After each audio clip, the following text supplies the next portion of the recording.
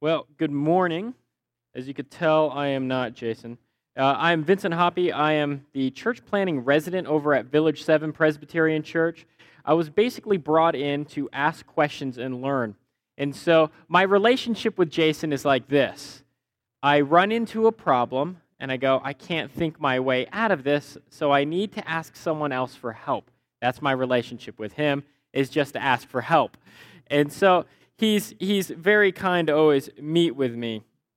And so I appreciate that. And then every once in a while, he asks me to come preach. And here is the weird thing, okay? He asked me to come preach on this text, and he assigned this text to me, and I look at it, and I go, well, half of this is travel log, like Paul went here, and then he went here. And I'm like, what in the world? And then the other part is basically Luke telling the audience that Paul, late at night, was so boring to one man that he falls out the window and dies. And I'm like, score, that's the text I've always wanted to preach on. Super excited. So this is a learning experience for me. Hopefully it will not be torture on you. If you fall over, we will pick you up as dead, and we'll cart you out. No. But that is what we're doing. So I'm here to learn as a church planter, and what our goal is that we would help people, especially in the downtown area, learn how to love God, love neighbor. That we would see the flourishing of downtown in Colorado Springs, and not just one segment of the population, that we would see all segments of the population in downtown reached. And the largest demographic right now of that group is actually the newly retired. Those people need the gospel. Then there's young creatives. They need the gospel. Then there's a bunch of families out there like mine. I have 4 kids, and it is a party all the time. They're hanging out right over there. They're looking at each other right now. They're like, he's talking about me. That's like us. There's lots of kids playing in the park all the time. And so that's downtown. It's diverse and different. And so what am I called to do? What are we called to do? Hopefully we'll be people who connect, we care, and we cultivate. We connect because the deepest need that we have is relationship. Many of us feel and know what it means to be estranged from God, the most important relationship that we can have, but we also know what it means to be estranged from the relationships of family members, friends, neighbors. So we want to be people who connect, who throw ourselves and plunge ourselves into a community for the sake of that community. Next, we want to be people who care, people who actually listen to people's stories, hear the pains, rejoice in the good things. Those are the kind of people we want to be. And then we want to be people who cultivate, people who take their time, talents, and efforts to see the goodness of a place sprout up and flourish. We want to see downtown as it was meant to be. Okay? And it is about God's kingdom. About God's kingdom. And so that is the direction that we're going downtown, but we also see this in Acts. We see in the book of Acts that it is a history of God's kingdom coming, his kingdom of love infiltrating this world, breaking into the present and transforming it, and we're starting to see it in Acts. All right? Now, you guys have seen my text. If you could start turning there. I'm in Acts 20. We're going to start in verse 1. And while you're turning there, we must remember that this is a history. It's selective, contains bits of travel logs, narratives, speeches, and it's not comprehensive. It's not telling us everything. But it is written in order to confirm to the reader the certainty of God's love and that it will transform. It will make a difference in this world. And it is the love and the person of Jesus Christ going to the ends of the earth. It shows us that Jesus matters, and it shows us that how he changed the world. It is this unstoppable love spreading and transforming ordinary people. And that these ordinary people go out and they do this extraordinary work. And we see it all here in the book of Acts. It's like watching a high mountain stream start and then carve a canyon, changing the world, changing the earth.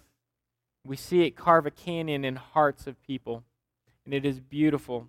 So if you would, let us look at bits of travelogue, bits of narrative, but serving as gospel show and tell. Acts chapter 20, here it is. After the uproar ceased, Paul sent for the disciples, and after encountering them, he said farewell and departed for Macedonia. When he had gone through those regions and had given them much encouragement, he came to Greece. There he spent 3 months. And when a plot was made against him by the Jews, as he was about to set sail for Syria, he decided to return through Macedonia. So Peter, the Berean, the son of Pyrrhus, accompanied him, and the Thessalonians are Aristarchus and Secundus, and Gaius of Derbe, and Timothy, and the Asians, Tychicus and Trophimus. These went on ahead and were waiting for us at Troas, but we sailed away from Philippi after the days of unleavened bread, and in 5 days we came to them at Troas, where we stayed for 7 days. On the first day of the week, when we were gathered together to break bread, Paul talked with them, and intending to depart on the next day, and he prolonged his speech until midnight. There were many lamps in the upper room where we were gathered, and a young man named Eutychus, sitting at the window, sank into deep sleep as Paul talked still longer. And being overcome by sleep, he fell down from the 3rd story and was taken up dead. But Paul went down and bent over him, and taking him in his arms, it said, "Do not be alarmed, for his life is in him." And when Paul had gone up, had broken bread and eaten, he conversed with them a long while until daybreak, and so departed. And they took the youth away alive, and were not a little comforted. But going ahead to the ship, we set sail for Assos, intending to take Paul aboard there. For so he had arranged, intending himself to go by land. And when he met us at Assos, we took him aboard and went to Mytilene. And sailing from there, he came to the opposite of Chios. The next day we touched at Samos, and the day after we went to Miletus, for Paul had decided to sail past Ephesus so that he might not have to spend time in Asia, for he was hastening to be at Jerusalem, if possible, on the day of Pentecost. Let us pray. Almighty God, I pray that you would enlighten our hearts, open them up, so that we would see that your word, the certainty of Jesus' love for sinners, matters, and it matters every day of our lives and for every aspect of our lives. And I pray that we would take that out as we are transformed by your word into this world. Lord, help me to speak in a way that is glorifying to you. I pray these things in Christ's name. Amen. On April 22nd, 2000, federal agents stormed a house in Miami, Florida, to take out and seize a young Cuban boy who was there illegally. I watched this while trying to enjoy ESPN Sports Center. Instead was interrupted. And so there I was as a young man going, what in the world is going on? But this news didn't really matter to me. Didn't do much to me. But, the world talked about it. At about the same time, I also received news from my mom. She said, I'm leaving your dad, and I do not plan on coming back. Now that news changed my life. See, the difference was that one mattered to me, and the other did not matter so much. And the interesting thing about our day and age now is that this story, this news, the gospel, doesn't seem to matter too much to us. We've been lulled to sleep. We're bored of it. Some of us, though, don't understand why in the world does it make any sense that some Jewish man dying 2,000 years ago and rising from the dead has anything to do with the way I work, with the way I raise my kids, with the way I interact with my neighbor. But what this story shows us, and what these stories show us, is that it matters deeply. And that it has so much substance, it's going to change the world. And in this case, it was changing the world. So, we need to understand and see how the existence of God matters for the shows I binge on Netflix, the way I go about doing my schoolwork. This is important because Sunday does matter to Monday. Saturday does matter to Monday. But we have been inoculated to the gospel. We hear it on Sundays, and then we disconnect from it. We think that Christianity in a lot of ways is nothing more than a personal preference, and that Jesus was just a wise sage or philosopher. But Acts illustrates for us that what happens and what has happened and continuing to happen in this world through God's people is nothing short of 200 proof pure gospel in its form, and it is injected into the lives of his people. This story, although boring on the top, matters.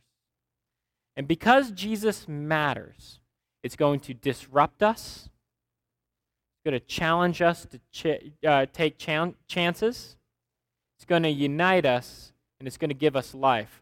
A 4-point sermon. Yes, I know. I'm trying not to go crazy here, but it's a 4-point sermon. So it will disrupt us, cause us to take chances. It'll unite us, and it'll give us life. So 1, it disrupts us. Unlike today, the message of Christianity came on the local scene at that time, and it was a major upheaval. For example, Jesus tells the audience, "I'm God in the flesh. I've come to redeem you." They're like, "Say what?" And they pick up stones and they want to kill him. Right? And here's my thing. I actually think that they understood what he was saying because they tried to kill him. Some people crown him, other people wanted to kill him. And don't get me wrong. I think there's time for investigation to figure it out on your journey, your spiritual journey, and really figure out and wrestle with who Jesus is. But to say that he's only a good teacher or showing a way instead of being the way, then you're fundamentally disagreeing about what Jesus says about himself. And you have to weigh what Jesus says about himself. Bono from U2 puts it this way.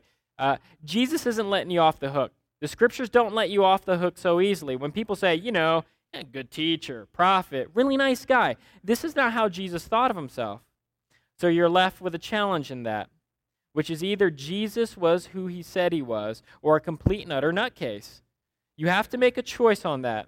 And I believe that Jesus was, the Son of God. And his believers, his followers earlier on, believe that too. Some of them would be fed to beasts. 1 Peter was crucified upside down. Some were burned alive. Some were beheaded because they believed that Jesus mattered. And it changed all of their lives. They understood that Christianity is making a universalizing claim. It's saying that everything belongs to him. But yet we live in a world now with competing claims, and everyone says, what you believe, what I believe, it's not really that important. Let's just get along. But that would betray with what Jesus was saying about himself. Here's the thing. Verse 1 reminds us that there was an uproar in Ephesus where Paul had just left, where he preached the gospel, the message of Christianity, and doing this exposed them. It disrupted all of Ephesus, so much so that they were like yelling out in a giant mob, "Great is Artemis of the Ephesians!" And they wanted to stone Paul. Stone, not in the Colorado way, just throw rocks at him, okay? And then in verse 3, we see that the message of Christianity was bothering and unsettling other people in Greece. And so what do? The Jews wanted to kill him. In verse 7, it indicates that it changed the day of worship. Instead of Saturday, the day of rest, it moved to the first day. Because we enter into his rest in Jesus Christ, it has come, and a new week of work has begun to remake this world. It disrupts people in different ways, too. For an irreligious person who strongly desires to be free from anyone telling him what to do, Jesus is going to disrupt you because he says, I'm the creator of the world. I made you, and I have claim on your life. More than that, Jesus Christ dies for you to redeem your life, to pay the penalty for sin. And not because you earned it, but because he loves you. And that's backwards.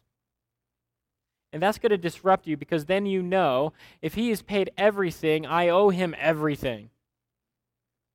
And it's disruptive. To a religious person, maybe you find yourself always looking down your nose at those who don't worship like you, vote like you do, or seem to be able to be the answer man, and you sit around going, yeah, but you know, what about this? That kind of person, Jesus is going to disrupt you as well because it's not about following the rules. God does not approve of you because you can do these 10 things. It's backwards. He loves you and approves of you, and it melts your heart to be like his. See, moral outrage of a religious person is a poor cover-up for our hypocritical false piety. Always being angry, writing a blog about being angry at something is just a false cover-up. When you realize that you don't have the smarts, you're not that morally superior, it frees you to actually love people the way Jesus loved people. Let's do this. If you find out that your God never disagrees with you, as Augustine says, if you read the Gospels and you take out all the good parts and, you keep them and then you throw out all the bad parts, you're not worshiping God. You're worshiping yourself. Let me put it another way. Back a long time ago, there was a movie called The Stepford Wives. They redid it and really messed it up. Called The Stepford Wives, where these men would take these women and make them into like little robots, and that they were perfect. Everything that they wanted to be. They never disagreed. They always did everything that they wanted. See, and many people do not want to be disrupted. They want to have someone made in his image. And so what we've done, instead of making ourselves in God's image, we make God in our image. We make it about our kingdom. So one, it matters because Jesus matters. It disrupts us. G.K. Chesterton said this: "Let your religion be less of theory and more of a love affair." So what does this mean? If it disrupts us, are you going to prioritize Jesus to reorganize the rest of your life? You're going to prioritize Jesus to reorganize the rest of your life. Are you going to be about God's kingdom? So what does this mean? You do things like loving God and loving neighbor. Loving God and loving neighbor. You come here on Sunday to be transformed, to hear that God actually loves you. We have to get that on our hearts. We have to read it in the scriptures. We have to soak in it all the time like it's a hot tub. Okay? That's what we need to hear in order that we would take that out and be about his kingdom work on Monday. All right? So the first thing is worship. And then love your neighbor. So Jesus matters, and because Jesus matters, it causes us to take chances. We see throughout Acts, the apostles are willing to take chances. All right? The belief in God, the God of the universe who made all things and made humans in his image to receive and show his love into the world, but they rebelled and rejected his love and had gone astray. It was wreaking havoc on this world. And this story of God wreaks havoc. But they take chances because of it. It changes them. They were opportunistic. Look at this. So they preached during the festivals of Pentecost. They preached to their prisoners. They preached in the synagogues. They preached in the marketplaces. They preached in pagan temples. They preached everywhere that there is a God who created them, a God who loves them, and a God who wants them back. And Jesus Christ came to do that. So in verse 6, we see that they stopped during the Feast of Unleavened Bread. It was an opportunity for Paul to explain that Jesus, he was the substance of the shadows that the feast was casting. The feast was just a shadow, and Jesus was the substance. It makes it into this travel log because Jesus mattered. Jesus mattered, even down to how they traveled. Even down to the points of how they traveled. So in verses 13 through 16, we see him doing they're going to other places, right? Their future travel plans to Assos, which included a large temple to Athena and the goddess of justice. I could see Paul telling them about true justice. We see in Chios, the birthplace of Homer. I can imagine Paul telling them about the true motivation and power for living a virtuous life. In Samos, which was the place of Pythagoras, the father of geometry. Let's be real. I can't see any redemption of geometry. I did really bad in high school. So there's probably little to say there. But Paul would have made something of it. Miletus was a major port city with trade and people coming in. I can imagine Paul preaching that Jesus' resurrection is the down payment or pledge to build an even more incredible city of God. You know, many people here in Colorado Springs, and especially here on the west side, love nature. You see the ridge of Ute Valley Park over there. It's awesome. Awesome. What does it look like to be opportunistic? Because Jesus mattered to be opportunistic. This is what it means, okay? It means after we get out of here and we're enjoying 70-degree weather today, you get on your mountain bike and you invite your neighbor to go. You grill out and you invite your neighbors. You know, you take advantage of it. People are going to be outside. Go where they go. Be opportunistic. Show up with where they show up. Be present at the grocery store. You know, the mindless checkout. You know, the ladies just checking out. Show up and be present there. Say hi. Get their name. It'll be amazing that you notice them. Notice people wherever you go. Be opportunistic. Jesus matters. He was opportunistic and he sees you and he comes and gets you. Be opportunistic. Take chances. Okay? And here's part of it. All right? 30 years, this is a second Bono thing for you two. 30 years ago, Joshua Tree came out, and I'm sure it blew someone's mind. But nowadays, it's way cooler. I don't know how this happens. But it comes out. And Bono expresses this yearning that we have for a lot of people here at Westside have. You know, I recently, one of my neighbors said to me, hey, you know, I went to church for a long time. I don't go to church much anymore because what I really got, I've got God whenever I go to Garden of the Gods. I experience him there. All right? And it's a true feeling. It is a yearning. We want God so deeply. And Bono says it pretty good. Bono from U2 says, I have climbed the highest mountains. I have run through the fields only to be with you. I have run, I've crawled, I've scaled these city walls only to be with you. But I still haven't found what I'm looking for.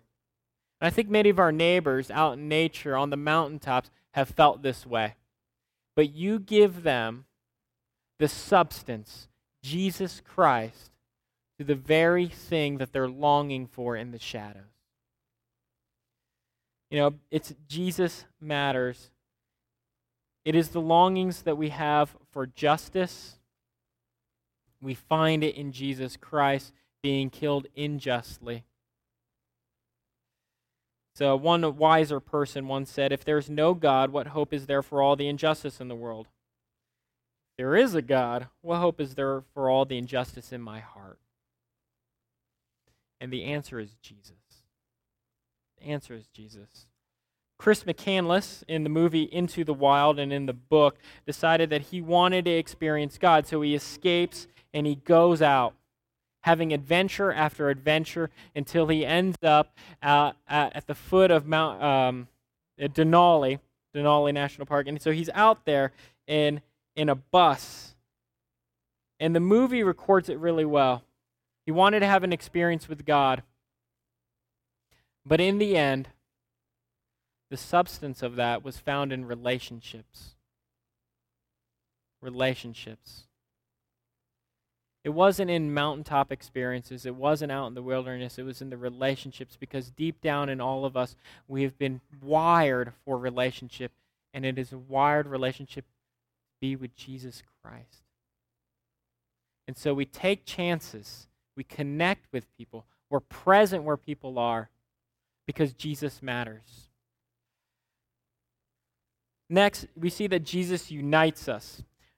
Because Jesus matters, we don't have to do it alone. We realize it is not about my truth all by myself, but rather it is for all of us. Further, the mission of God is way too important for one person to do it alone. That job was already taken. Paul was highly unqualified for that job.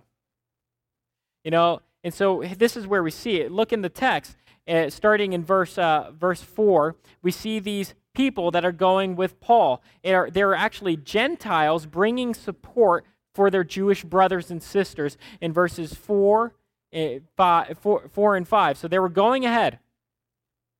And it was important. So this is the strange thing. Gentiles and Jews didn't get along, even if they were Christians. But then we see this transformation.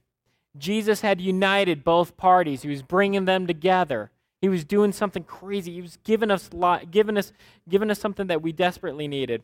And so it is not individualistic spirit. He needed help. He needed to do this together. And he was bringing together two opposite people to do one thing. So, because Jesus matters, it unifies us. So how does it unify us? It challenges our racism, our classism. It challenges all those little places.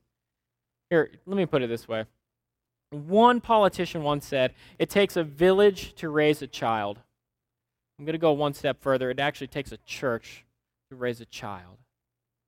It takes people giving all their time, effort, and abilities to raise children and for that mission. And so it unifies people who are completely different. Think about it this way. You cannot reach your neighbor by yourself. You cannot love your neighbor enough by yourself. You need other neighbors. You need other people to join in that mission with you to do that. All right? And so, here's the question. Here's the application. Who are you going to ask to join you? Who's going to be part of your team to reach your neighborhood? Are you going to get together and pray? Are you going to get together and throw a block party? Go for it. Because Jesus matters, it's going to unite us. And lastly, in the bulk of the text, we see that because Jesus matters, it gives us life.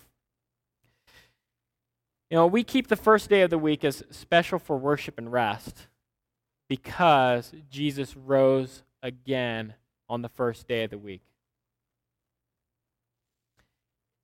In his new life, life was injected back into the world. And it changed everything. And Luke is sure to make special note of this. God's work of salvation is complete. Enjoy life. So the first day of the week, when we were gathered together to break bread, Paul talked with them. Paul talked with them to break bread, to eat together.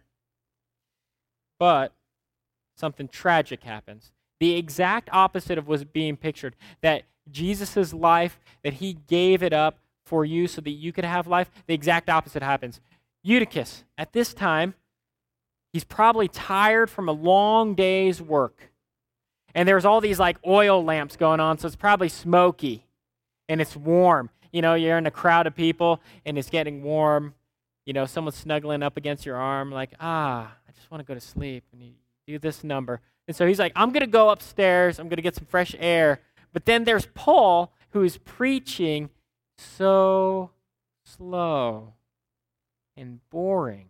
Well, I know it's boring because the Bible basically says it. It says this, Paul talked still longer. And it's like Luke saying, hey, take that, Paul. But here's the thing. It's Eutychus, which means lucky or fortunate. Yeah, this guy.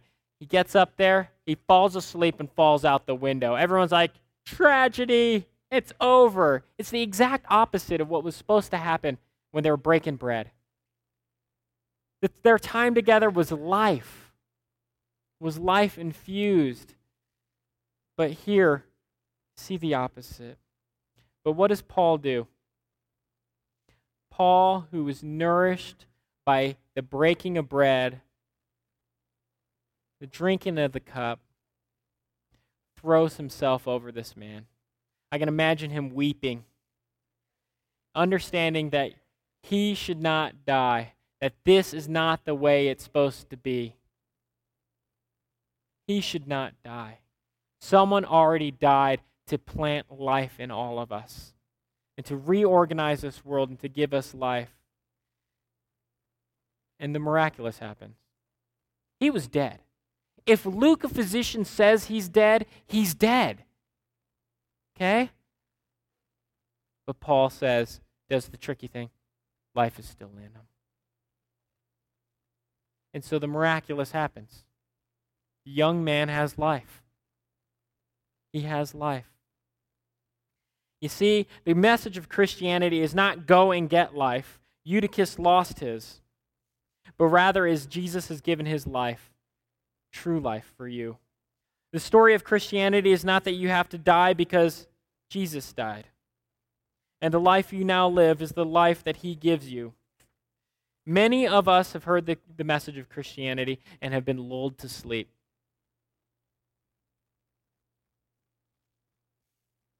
I hope the death of Eutychus and his miraculous life will be the smelling salts you need.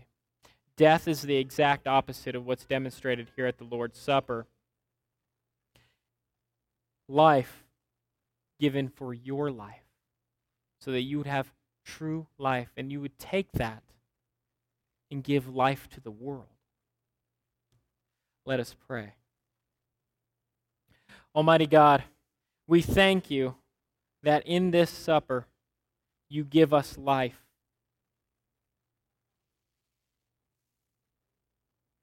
In it, we see Jesus' broken body, his blood poured out, so that we may have life. Lord, thank you for the book of Acts, which is the certainty of God's love, that it will defeat death. That death has been defeated, so much so the dead rise. Lord, we thank you and we love you for all that you do. Pray now that you would meet us in the Lord's Supper, that we would be transformed for the sake of the world. Pray these things in Christ's name. Amen.